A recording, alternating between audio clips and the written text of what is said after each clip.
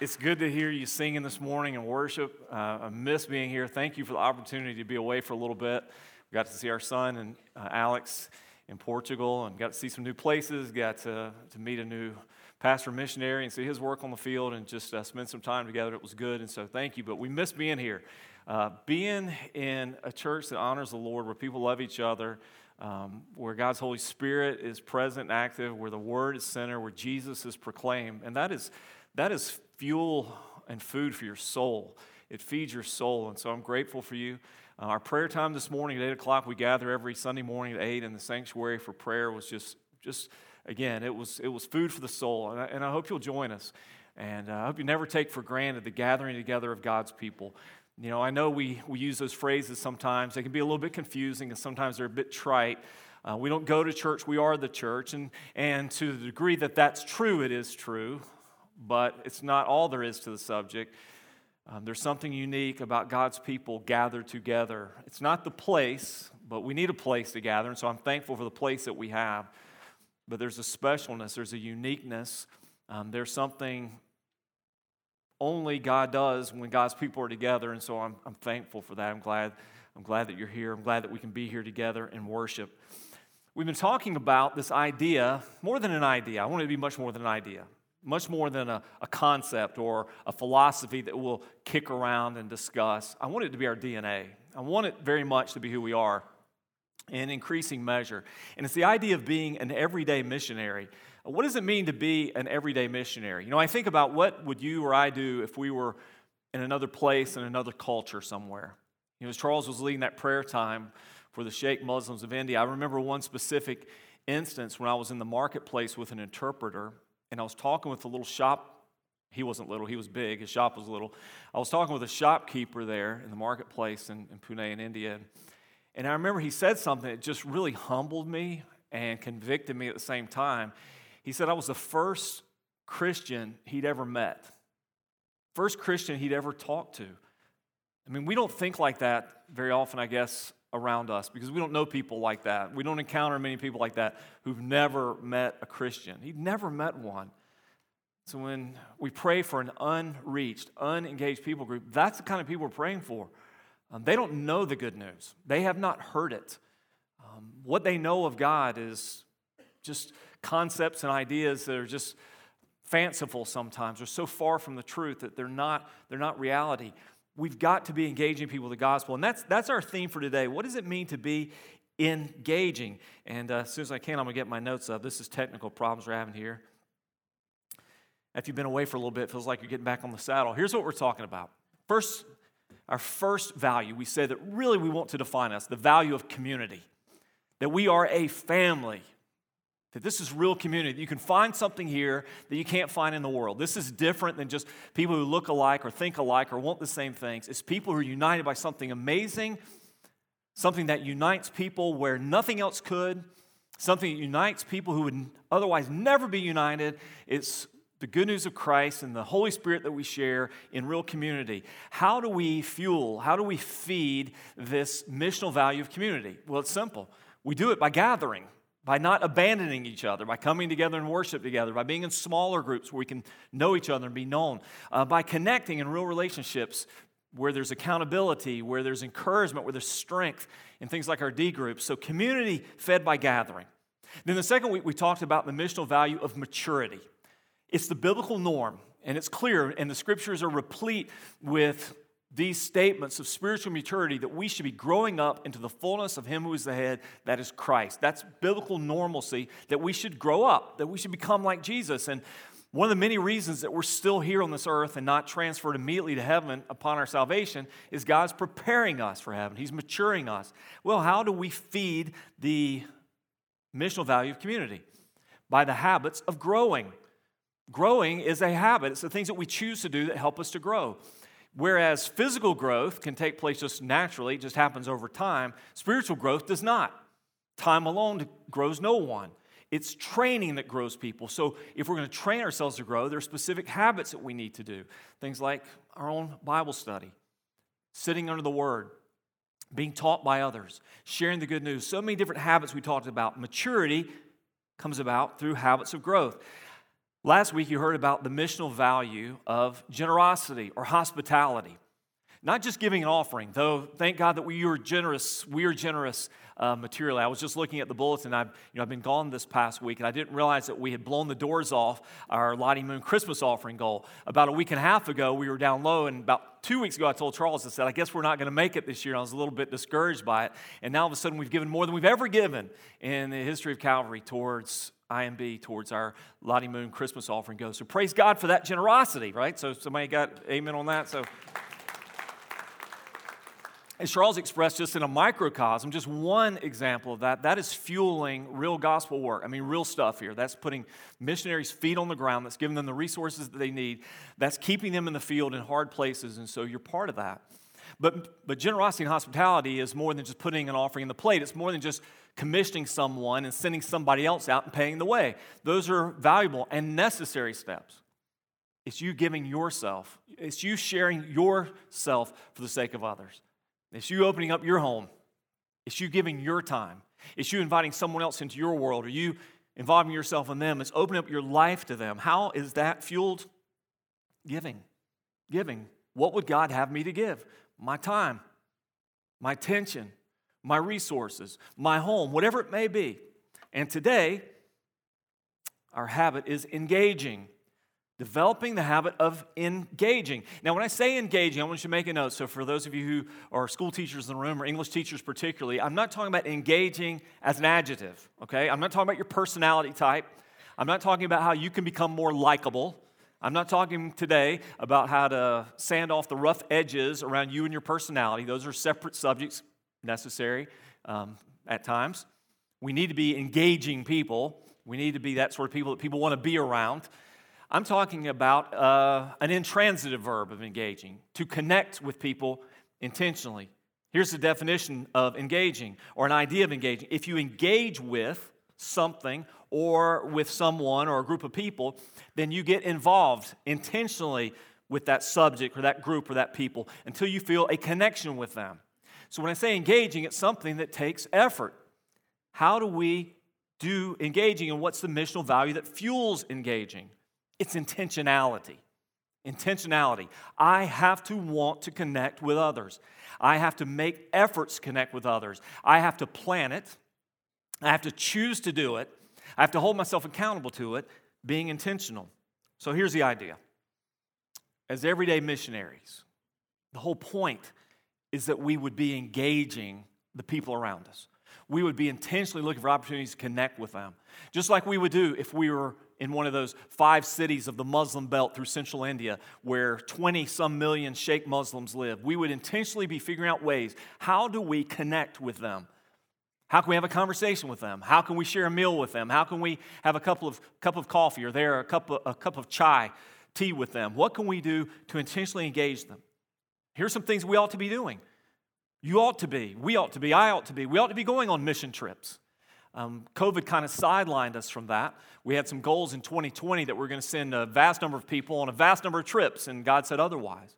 But we're starting to re-engage those trips. We've got a couple scheduled already. You ought to be looking at your schedule and seeing if there's an opportunity for you to go on a short-term mission trip. Some of them are brief, maybe a long weekend. Some of them are a little more extensive, a little more challenging, but there's something for all of us. We should go on mission trips. We should, on occasion, speak to strangers, knock on doors, tell someone that God loves them, that God offers a plan for their reconciliation, to do what 2 Corinthians 5 says.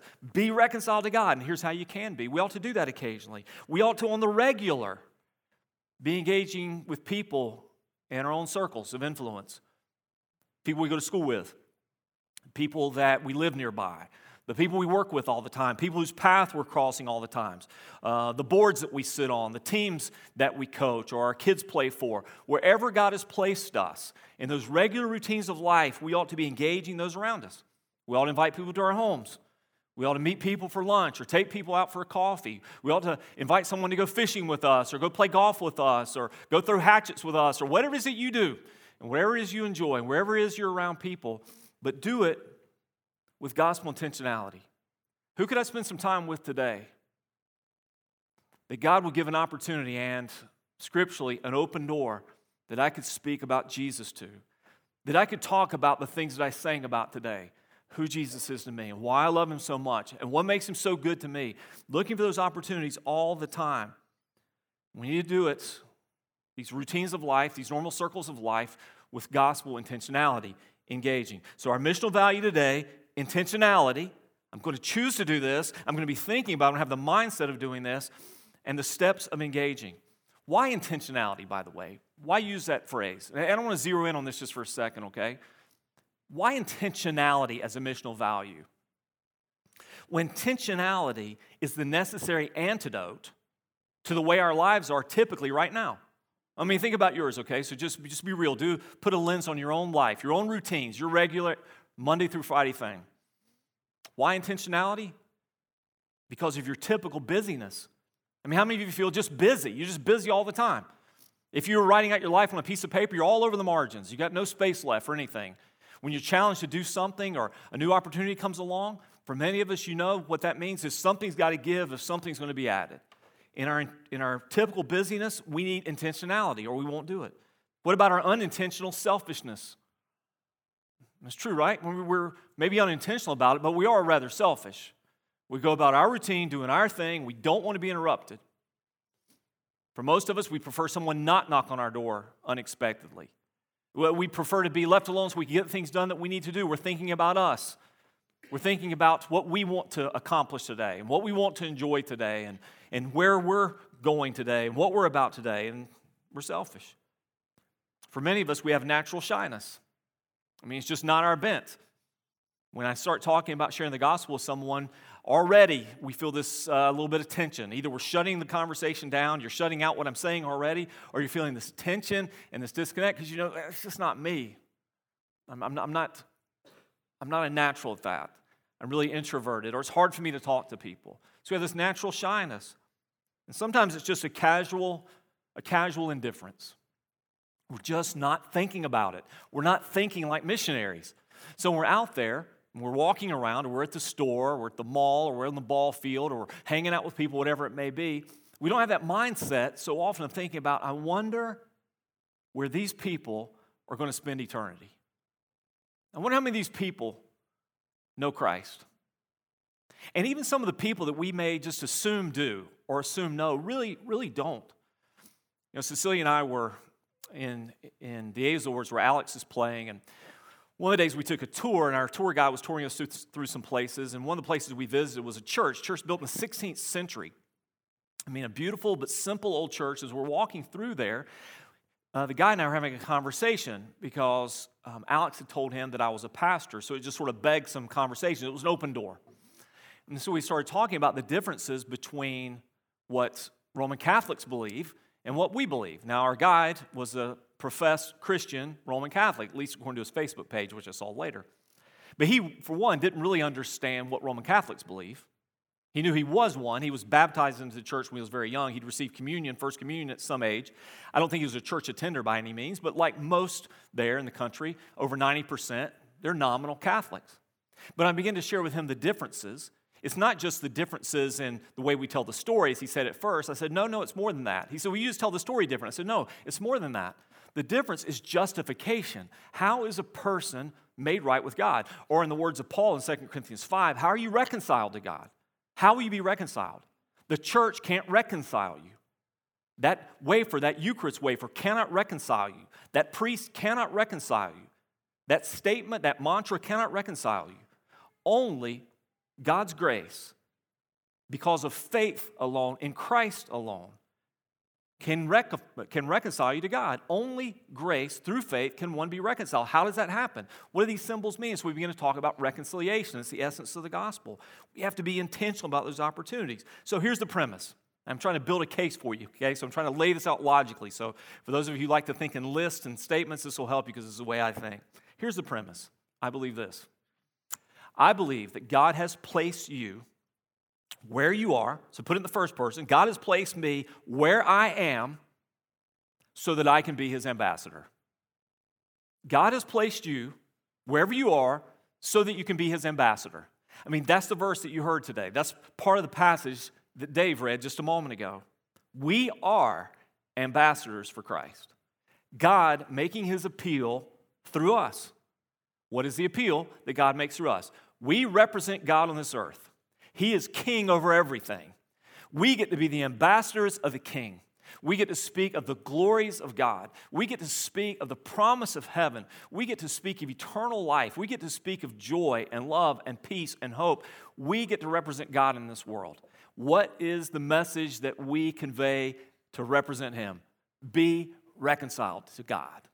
Because for all eternity, you'll either regret not being reconciled to God or you will joyfully celebrate being reconciled to God. You will either be in perpetual horror at being distanced from God, judged by God, disconnected from God, or you will be in perpetual joy that you're at peace with God, that you're right with God, that you're reconciled to God. It's the ultimate message.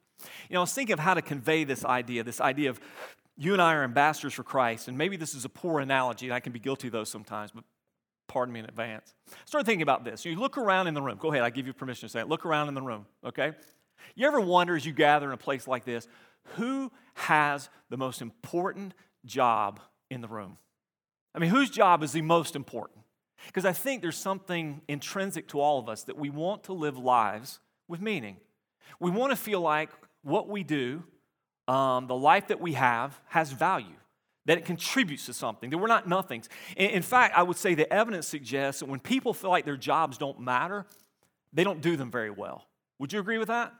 If I don't feel like my job contributes to anything and no one really cares and you're not going to notice if I do it or not, if I'm the guy, and this is just freshest on my mind because I spent all my birthday yesterday in airports, if I'm the guy who's responsible for cleaning the bathrooms at the airports.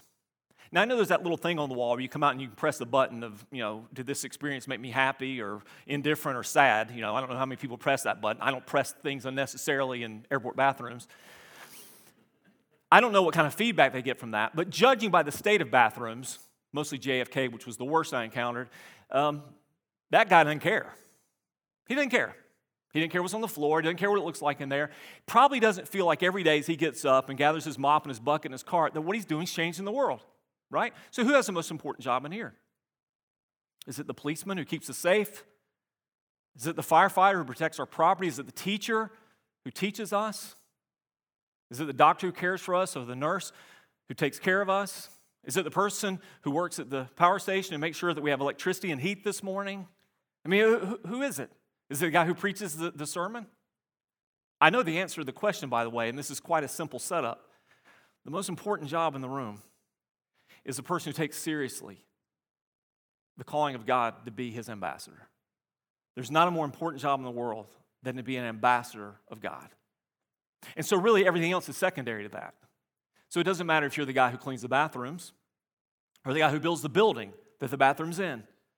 It doesn't matter if you're a captain of industry or a teacher of the young or a mom who homeschools her kids. The most important job in the world is to represent Christ, to be an ambassador of Christ. We've all got an incredible job. Now, I want to come back to that premise just for a second, so take a look at your notes. I said this, and this is my caveat. This is the one you put an asterisk by. Because what I said, I want to give a condition to. I want to qualify it just for a moment. And I don't tend to like to qualify propositional statements. The propositional statement is this: you are God's ambassador where you are. Where God has placed you, God wants you to represent Him. I believe that's absolutely true. Unless God right now is moving you to the place where He wants you to represent Him, where He wants you to be His ambassador, where He wants to use you. Now hear me out just for a second, okay? This is a brief excursus from the main point of the message, but it's critical. Here's something I became very convicted by the last few weeks. We have as a church, churches like us have been guilty of this. We have undersold, and we're seeing the results of it, we've undersold the challenge that ought to be coming from people like me, that God might be calling someone like you, someone sitting here this morning, to go somewhere else for the sake of the gospel. And I'm sorry we haven't done enough of that. I'm sorry we haven't given that challenge enough. But there's some people sitting in this room that I have to wonder, is God not calling you to take your family, or if you're single, to go yourself, and to go someplace else for the sake of the gospel? Maybe it's for a week, maybe it's for 3 months, maybe it's for 2 years, maybe it's for a lifetime. Maybe it's to plant a church, maybe it's to join a church planter with your family and build up the body there. Maybe it's to go to some place far away, hard to reach, where people don't know much about Jesus or know Jesus at all. I have to believe that God is calling some of us out of here. And I also believe this, and I'm not saying this to put a burden on you or try to manipulate you in any way. I do believe one of the many measures to our church and its healthiness is this: do we see any of our people being called out by God for the sake of the gospel to leave things that are comfortable, things that are normal, things that are typical, to leave where they are and go somewhere else for the sake of the gospel? Now, I'm not saying that's the end-all, be-all, so don't see these as conflicting messages. One thing I'm increasingly certain of, and I'm sure you are too in your conversations with people, is we live in an increasingly post-Christian age. What's happening on the rest of the planet, we're not immune to. Now, we live in this supposed Bible Belt today, which can sometimes give the facade of Christianity among us, but there are plenty of people that you know that may say they're Christian, but could not tell you what the gospel really is, could not explain to you how they truly got saved, and show no evidence of transformation by Christ. No, the mission field and the harvest is right in front of us. But I also believe that there are plenty of us, and when I say us, maybe in this church and churches like ours, that need to be accepting the call of God to go plant a church, become a pastor, become a missionary, something else in what you're doing right now. Listen, God can use you where you are. But God also, and we see this throughout history, since the formation of the church in the book of Acts, God calls out people to go somewhere else. And when those people don't go, God also has this interesting tactic, this interesting strategic tool that He uses sometimes to send us there. Hardship, difficulty, persecution. God has a way of getting His people where He wants them to be. And I'm just thinking maybe some of you, God is calling you to go to a different place. All right, now, here's a challenge. Here's the key. If it's here or if it's there, wherever it is, we have to be intentional about it. We've got to be on mission. We've got to say, okay, all right, this is who I am. This is what I'm here for. So how do I do it? How do I do this better? And I want to share with you this passage this morning from Colossians chapter 4. Colossians chapter 4, verses 2 through 6. Continue steadfastly in prayer, being watchful in it with thanksgiving. At the same time, pray also for us, that God may open to us a door for the word to declare the mystery of Christ, on account of which I am in prison, that I may make it clear, which is how I ought to speak. Walk in wisdom toward outsiders, making the best use of time.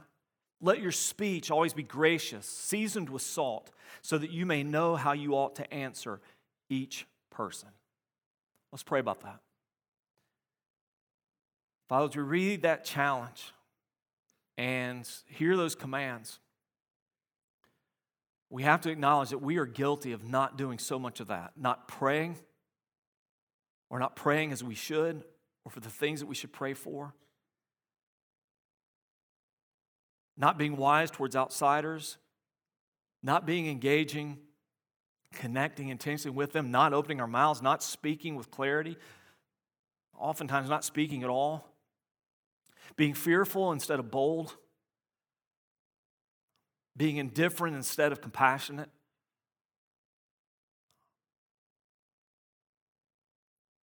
Father, being selfish instead of serving your purposes in this world, and missing out on being your ambassador. So Father, move us, challenge us, not just information to be downloaded today, Father, but transformation to take place. Lord, that's my prayer. Move us, change us. Move us beyond just feeling badly about not doing or feeling encouraged to begin doing. Equip us, send us. I pray in Jesus' name, amen. Here are 3 diagnostic questions for each of us from this text. They just jump off the pages, I think. First one is this: am I praying for gospel opportunities on the regular? Is that part of the routine of my praying? My quiet time, getting up in the morning? Am I praying that as I start this day or as I go about stuff this week, am I praying for these gospel opportunities? Because that's what Paul said. That's what Paul asked for. Paul said, pray for us. Continue steadfastly. In other words, this is a consistent thing we pray for. This is not a once in a while thing. This is not the annual missions conference prayer. This is not the occasional Sunday morning message emphasis prayer. This is just the on the regular prayer of everyday missionaries. Pray for us with steadfastness, with watchfulness. Gospel opportunities. God, give me perception, both natural and supernatural, spiritual and physical perception of opportunities around me? Am I praying for them on the regular? Second diagnostic question is this: when they happen, am I recognizing them? Am I seeing them as opportunities? You know, because sometimes we see situations that are actually God-given gospel opportunities as nuisances or interruptions or causes of frustration, right? I mean, that person, like, well, what's this all about? What's their deal? I don't have time for this today, or why is this happening today, or why this conflict, or why this issue, or why this event, whatever it may be. Am I recognizing what's happening in my life as a gospel opportunity, as a God-given opportunity, instead of something else? And third is this: if I'm praying for these things, as the Apostle Paul said that we ought to be doing for him, and they ought to be doing for each other, and the church ought to be doing for itself. If I'm praying for this, if I'm praying for gospel awareness, for the opportunities, I'm asking God, bust down the doors. Bust them down where it's hard to get the gospel out.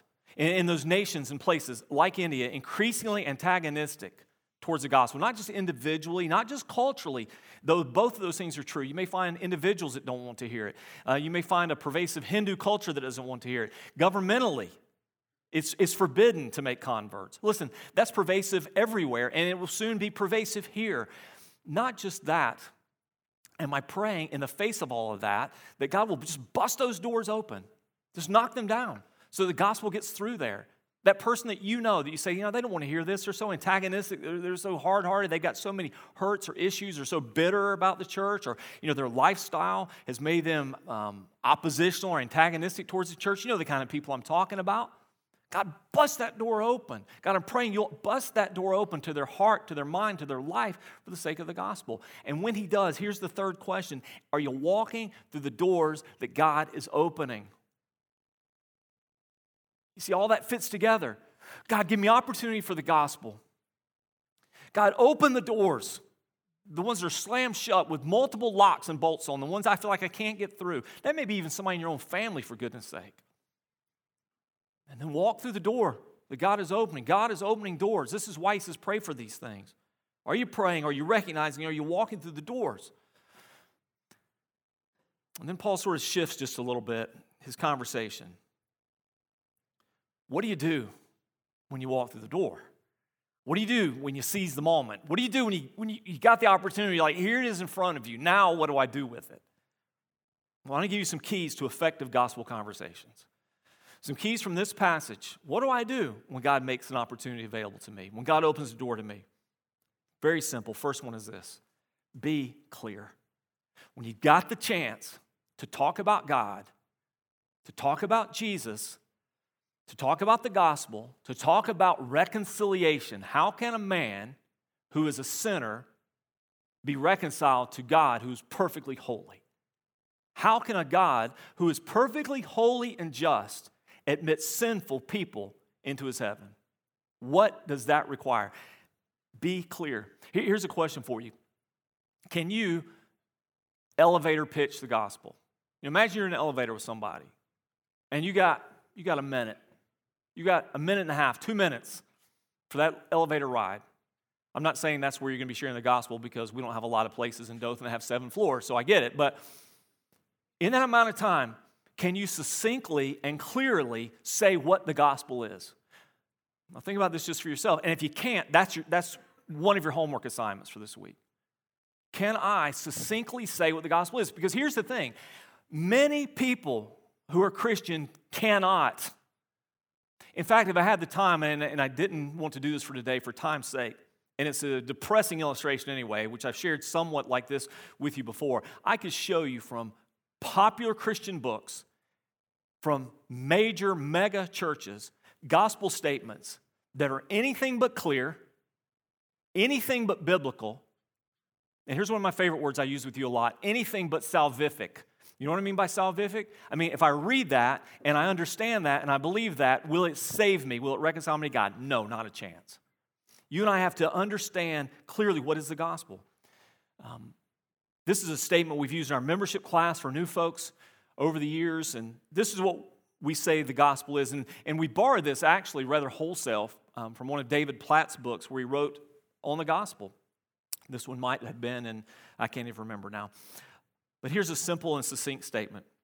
The gospel is the good news that the just and gracious creator of the universe has looked upon hopelessly sinful men and women and has sent his son Jesus Christ, God in the flesh, to bear his wrath against sin on the cross, to show his power over sin in the resurrection, so that everyone who turns from their sin and themselves and trusts in Jesus as Savior and Lord will be reconciled to God forever. Now, you have to memorize that exactly. But do you have the essence of the gospel? That gospel begins with God. Who is God and what has he done? Who am I and why do I need what God has done? How has Jesus Christ provided the means for my salvation through his death and resurrection? We have to have this succinct and clear. We have to, when given that moment, be able to say, this is the big picture. And you can't oversimplify it, and you can't dumb it down so much. And it's more than just, do you want to go to heaven when you die? That's like asking a bunch of second grade boys, how many of you like to ride on the fire truck today? Well, sure. How many of you like to be a race car driver? How many of you want to go to the moon? We all do. I remember teaching Vacation Bible School one year here, and part of the curriculum as the pastor, it says, take the different groups through and explain them what baptism is and show them the baptistry. And so we walk over into the sanctuary, and I had a small group of, second or third graders with me, maybe a dozen or more, and I said, let's go stand in the baptistry. I was hoping it would hold the weight of all of us empty, and it did, thank God. And so we all stood in it, so I talked about baptism and what it means. And in that moment, you got this cool setup and this. The only thing that's missing is a slide, and you got these neat steps coming in. It's kind of a pool, and it was dry, by the way. It wasn't wet. And we're talking about, I thought, in this moment, I could say, how many of you want to be baptized? I could have baptized them all. I could have baptized them all because not a hand wouldn't have gone up. But that's not what we're doing here. We're not saying pray this simple prayer, some sort of insurance. Here's your get out of hell free card. No, let's proclaim the glories of God in Christ, the excellencies of God in Christ, so that whether you're a Muslim in India and the cost for following Christ will be on the temporary great, or whether you're in the U.S. and becoming a Christian as a college student will make you totally at odds with the vast majority of your peers and almost all of your instructors, or whether you're in a secular place where you won't meet another Christian besides the one who shared the gospel with you, that Jesus is worth it. And every time and every place, the glories of God in Christ are worth it. We've got to be clear. And here's the second part of that statement. I need to go quickly because I see my time is going to run out. I hadn't done this in a while, so forgive me. I'm a little slow. Pray that God will make clear to them what you're saying. This is important, okay? I don't want to minimize this. Pray that what you're saying, God will supernaturally illuminate for their sake. Because Paul says something interesting here that I don't want you to miss. Paul says to declare the mystery of Christ. The mystery of Christ. A mystery is not a mystery biblically because it's obscure in its meaning, it's difficult or nearly impossible to discern, or it's something that, is so contrived you have to figure it out. It's a mystery in that no one would know it or understand it unless God made it clear to them. It's a mystery in the sense that we would not know or we would not come up with this plan of reconciliation unless God told us. That's why so many of the world religions, all the world religions, apart from faith in Jesus Christ alone, are concocted man-made schemes on how to be reconciled to God. What do you have to do? Well, I have to say these things, or I have to do these 5 things, or I have to become this or do that. Where else would we find a gospel that says God becomes man? Where else do you find a gospel of sacrifice and death for sins, a payment made? Where else do you find a gospel of God dying in the place of sinners, of Christ being raised to new life, giving us new life, God reigning in heaven? Where else do you find a gospel that says whoever you are and whatever you've done, if you will turn from your sins, if you will repent and believe the gospel, God will forgive you and treat you as he treats his own son? Where else will you find a gospel? It would sound like heresy in any other religion to say God invites us to share in the glories of his son. We get to be treated like Jesus. Where else do you find a gospel of the Holy Spirit dwelling in us, sealing us for glory, empowering us for good? Where else do you find these things? These are the mystery of the gospel, so pray that's made clear. I'll go faster. Be clear. Number 2, be wise. Be wise. Where does wisdom come from biblically? One thing we know for sure, wisdom comes from praying for it, seeking it. God, help me to be wise. When you open the door for me, when the opportunity comes, God, give me wisdom in this moment. Pray for the right words to say. Pray for the right ways to say those words and the right timing to say them. The right things to say, the right way to say them, and the right timing to say them in. And remember your aim as an ambassador of Christ, God making his appeal through us. Not God waging war with the lost through us. God making his appeal through us. You see the difference? My aim, and this is something I have to watch myself, particularly when it's online engagement, my aim is not to win the argument. My aim is to invite the lost son home. My aim is to find the lost sheep and bring them back into the fold. My aim is to find that lost coin and recover it. I'm not trying to defeat them. I'm trying to rescue them. And so we pray for wisdom. Number 3, be opportunistic. Now, I know opportunistic sometimes carries with it a negative connotation. But here's what I mean by being opportunistic. Here's a definition for you. Exploiting the chances offered by immediate circumstances. That's what I mean. Exploiting the chances offered by immediate circumstances. Okay, so for you, for me, that means knowing that whatever those circumstances you find yourself in, whether God caused or God allowed, and sometimes there's a fine line between that which God causes or God allows in my life, this is a circumstance that might be an open door opportunity for the gospel. God is allowing you a unique opportunity through your circumstances to bear witness to Christ. Why do you trust Jesus in sickness or disease through a very difficult diagnosis? Why can you maintain your faith even if you lose a husband or a father or a son? What happens when God takes away something that's valuable to you, yet you persevere in your faith? What happens when you're going through difficulty or hardship, whatever it may be? So for Paul, how was he opportunistic? I mean, there's a phrase there that's just like, wow, you've got to be kidding me. Paul was suffering a circumstance that for the vast majority of Christians would cause them to be angry at God, doubt God, certainly be disengaged from any missional purposes of God. I mean, I'm in prison here, okay? This is about me now. This is about myself, my misery, my pain. You don't know what I'm going through.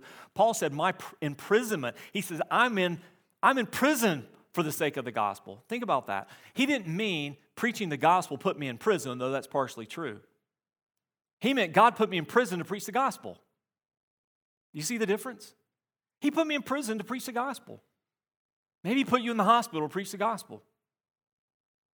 Maybe he took something precious from you to preach the gospel. Maybe he put you in a trying situation or a great situation in order to preach the gospel.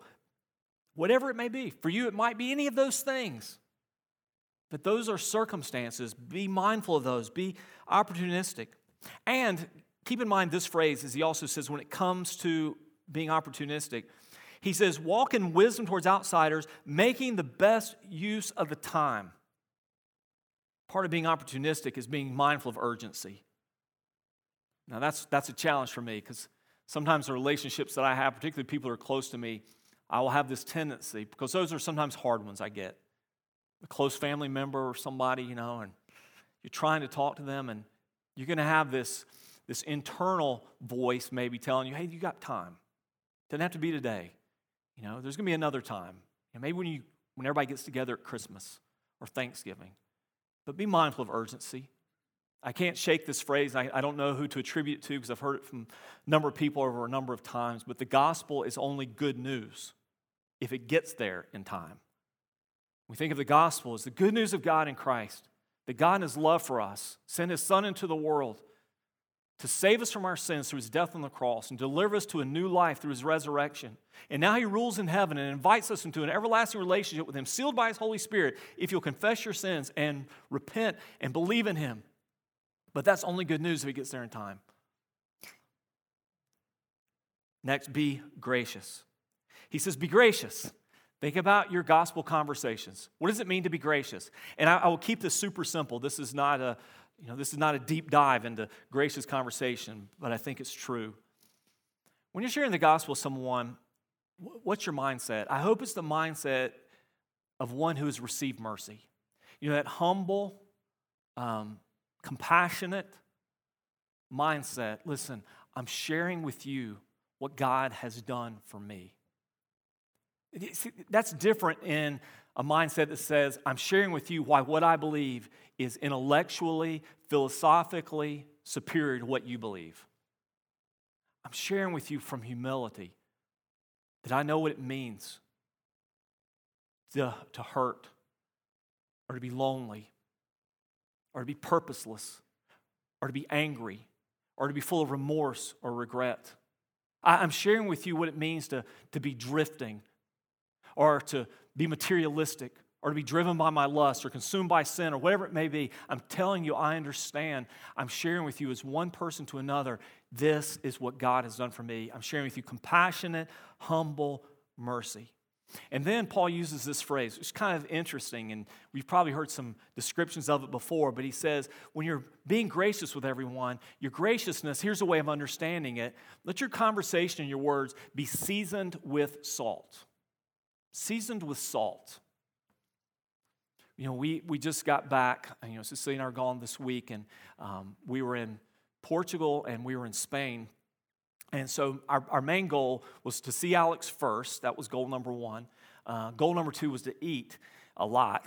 And so that's what we did. And so we had our mindset on certain things we're going to eat and trying to describe things that you've eaten. You ever do that to someone who's never eaten that and you're trying to describe what it's like? Something that you really love. You're describing it in a way, and if you do it well, like if I can really paint a picture of how good this was, and how good it smelled, and how good it tastes, everything, then the result would be I would have you mouth-watering, right? Mouth-watering. Now, maybe a closer to home example would be this. If my two dogs are in the kitchen and we're cooking up something, I know what mouth-watering for a boxer looks like up close because it means dripping from the jowls, drools. When food is coming to the plate, they start to water, literally. If I'm doing this right, if I'm describing it well, it's mouth-watering. You say, oh, man, I'm hungry. And some of you are looking at your watch now like, yeah, I am hungry. Now, you mentioned it. It's mouth-watering. Listen, here's the simple premise here. Have you ever described Jesus to someone that's mouth-watering? Why is he so good to you? That's the point here. I'm not sharing Jesus with you in these abstract terms. I'm not sharing Jesus with you in this simple construct of, here's a generic statement. I'm not just giving you this simplistic one finger, two finger, three finger thing. I'm telling you from my heart, here's what makes Jesus awesome to me. I want your mouth to water for that. I want your mouth to water for forgiveness and peace and joy and hope and life. I want your mouth to water for that because that's who Jesus is. Let your speech be seasoned with salt so that what you're sharing, people go, man, I want that. Man, I'm hungry for that. Man, how do I get that? Because that sounds so good to me. What has Jesus done in your life that makes him so, and I don't mean this trite at all, what has he done in your life that makes him so delicious to you, so desirable to you? That's what you share. That's what you share. This is who Jesus is for me. I'm gonna share this with passion. Be gracious. And finally, be personal. Be personal. In the text, he says this. He says, so that you may know how to answer each person. I'm sharing the gospel. I have to remind myself that this person is not a project. This is not a box to be checked. This is not an obligation or a duty. This is a person made in the image of God. This is a person who's going to live a life and have influence with their life over many others and in many others' lives. This is a person who's going to face judgment one day. This is a person who will know with absolute certainty God. One day, they're going to see him face to face. We all will. We'll see him in the judgment. I've got to be personal with them. And if I want to be effective in my conversations with them, I've got to do things that show that I'm trying to get to know them. That I'm listening to their story. I'm hearing what they have to say. I'm listening to their objections, their challenges. I'm not trying to be able to answer everyone, and I can say with humility and graciousness, listen, I can't answer every question. I can't tell you everything. I can help you find the answers, and we can look for them together, but I can tell you this. But listen and get to know them and hear where they're hurting or struggling or doubting or wondering, or hear where their lives are misguided or they're living for the wrong things or going for the wrong purposes. Hear where they're sad or broken or materialistic or greedy or whatever it may be, whatever their life is. Listen for those things and discern where the gospel speaks and how the gospel speaks to those situations. The successful person who feels like they got everything in the world. Can you think of how the gospel speaks to that? How we shouldn't trust in uncertain riches? Or how we should build up treasures in heaven where moth and rust don't corrupt or thieves break through and steal? Or what about the person who's hurting and feeling alone or abandoned? I mean, the list goes on and on and on. Listen and know them and share the gospel to those points of need. Show how the gospel speaks to life. The gospel is more than about getting us to heaven. It's about changing the reality of our life, changing the experience of life. So be personal with them. So real quick, I'm going to give you a few practical how-tos, and I'm going to fly through these. Intentionality is the value. We've got to be intentional about this, because if not, our busyness, our indifference, our selfishness, whether we acknowledge it or not, it's just the stuff of life, and just the habit we're in of not doing this will prevail. Because right now, if you're not intentional about sharing the gospel, you're in the habit of not doing it. You're in the habit of, whether consciously or subconsciously, not noticing opportunities, not walking through open doors, not being aware of lost people, not opening your mouth. That's your habit. So how do you break that? With intentionality over time. So here are some ways to develop the habits of engaging. I'm going to give you just 4. Start each day praying about it. Those things that matter, that we want God to change our thinking about and our behaviors in, start with prayer. Pray. Pray. Just like this passage that I read to you earlier. Pray. Pray that I'll be watchful. Pray that God will open a door. Pray that God will give me boldness. Listen, I have to pray for that. And here's something that just really dawned on me this weekend. We were at just a monumental cathedral in Madrid, opposite the Royal Palace. And almost obscure, outside, not inside, but outside to one far corner is a statue about life size. This was an over-the-top statue. And so from the corner of my eye, I could tell, this is some dude, and I want to know, who is this? Is this some friar, some pope, some local character? I want to know. And I get over there, and all it says underneath, just 4-letter word, just one name, Paul. And no one has done more for the sake of the gospel and church, save Jesus himself. No human being other than the Son of God in history has done more for the advance of the gospel than the Apostle Paul. I mean, I would argue that till my death. The most influential, the most useful, most dynamic Christian of all time. And yet, he prayed for boldness, that he would speak like he ought to speak. I mean, listen, if the person that God used in synagogues and on city steps, if the person that God used in the streets with common people and standing before kings, if the person that endured suffering and hardship and difficulty, almost unprecedented in the New Testament era, needed boldness to speak like he ought to speak, don't you think you do too? I do. I have to pray for that. God, give me what I don't have. So, pray. Start every day with prayer. Next, make a list. If this is going to be more than just a hope or a wish, then there's got to be something concrete to it. Make a list of the people you intend to share the gospel with them. Who are they?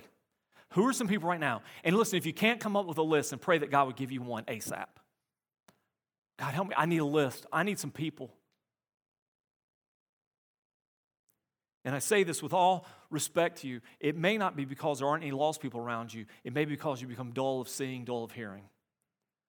Pray. God, give me a list. Number 3, learn and practice basic gospel competency.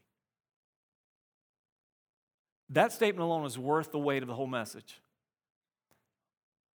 It is our responsibility to be competent with the gospel. There's nothing to me so inconsistent with authentic Christian faith than a Christian who cannot tell someone how they got saved themselves and how that person can be saved. There's nothing to me so inconsistent with authentic Christianity than a person who cannot explain or express the gospel. Learn to be competent, basic gospel competency. On February the 12th, I want you to mark this date down. Here in this room, Saturday morning, we're going to do a 4-hour workshop. Gospel conversations. I cannot commend it to you more highly. We did this last year. It was fantastic. For those of you who took part of it, I invite you to come and just do a refresher. For those of you who weren't here, come. It will help you with basic gospel competency. How do I start a conversation? What do I say when the door is open? How can I explain this in 3 minutes or less? Or how can I share my testimony in a way that's not just storytelling, but it's gospel inviting? Basic gospel competency. I want you to write that down and commit to that date. And here's a fourth way that will begin to build this habit in all of us. Be accountable to somebody about your intentional witness. Be accountable. One of the easiest ways to do that would be if you're in a D group. Share your list with your D group, and then you can begin to pray together. And then when you're sharing that list with your D group and that opportunity comes up and you share the gospel with somebody that's on that list that they've been praying for, share that with them. Or ask your D group to pray for you. Pray that I would be bold to share the gospel with Phil at work. Or share it in your life group. Or if you have a close relationship with another Christian or a couple other Christians, share it with them. Share it with somebody. I'm praying that God will give me an opportunity to share the gospel with my brother, my cousin, my neighbor, my friend, my coworker, etc. First name is so-and-so, pray for me. And then if you're the person that someone shares it to, the whole accountability process falls apart if you don't ask them at some point, hey, how's it going? Have you shared the gospel yet? I've been praying for you. Anything happening? You had a conversation with Phil at work yet? Whatever it may be, with accountability. So here's your missional challenge this week, and I bet you know what it is. 1 intentional gospel conversation this week. Commit to God in prayer, knowing that if you ask, He's going to show you opportunities. He's going to give you open doors. That's what you're praying for, expecting. Commit to 1 intentional gospel conversation this week. And then next week, you're going to make the same commitment. And then the following week, you're going to make it. And you're going to keep making that commitment until that just becomes what you do. And you're looking for them. And you're growing more comfortable in them. And you're more consistent with them. So this week, will you commit to at least 1 gospel conversation? And then, when you have it, share that experience. Share it with a close friend. Share it with your D group. Share it in your life group. Hey, I shared the gospel this week with so-and-so. Here's what happened. I'm telling you, that will raise the bar for us all. That rising tide will float all the ships in this room for the glory of God, for the salvation of many. I want you to commit to that. I'm going to ask you if you pray with me this morning. Just everybody all over this room, let's just take a moment. Let's talk to God about what we're going to do and what He's asking us to do. And Christian, here's your assignment as you pray right now. Okay, God, what now? With what I've heard, what now? What do you want me to do with what I've heard? God, make me a doer of this word today, not a hearer only. What do I need to do? God, show me what to do. If it's changing my attitude, then do that. If it's softening my heart, then do that. If it's giving me more boldness, then do that. If it's praying just the words of that text, God, give me clarity so I can say what I ought to say. Give me wisdom so I know not only what to say, but when to say it and how to say it. Help me to know that person and care for them.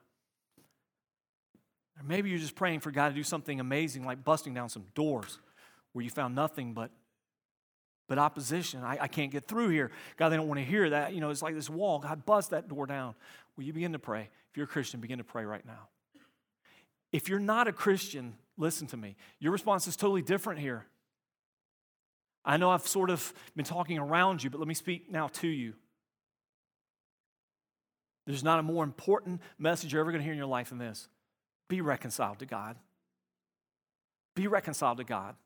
You may not feel it directly, but you are in a condition right now of adversity. You're an adversary of God, and He with you. You're His enemy because of sin.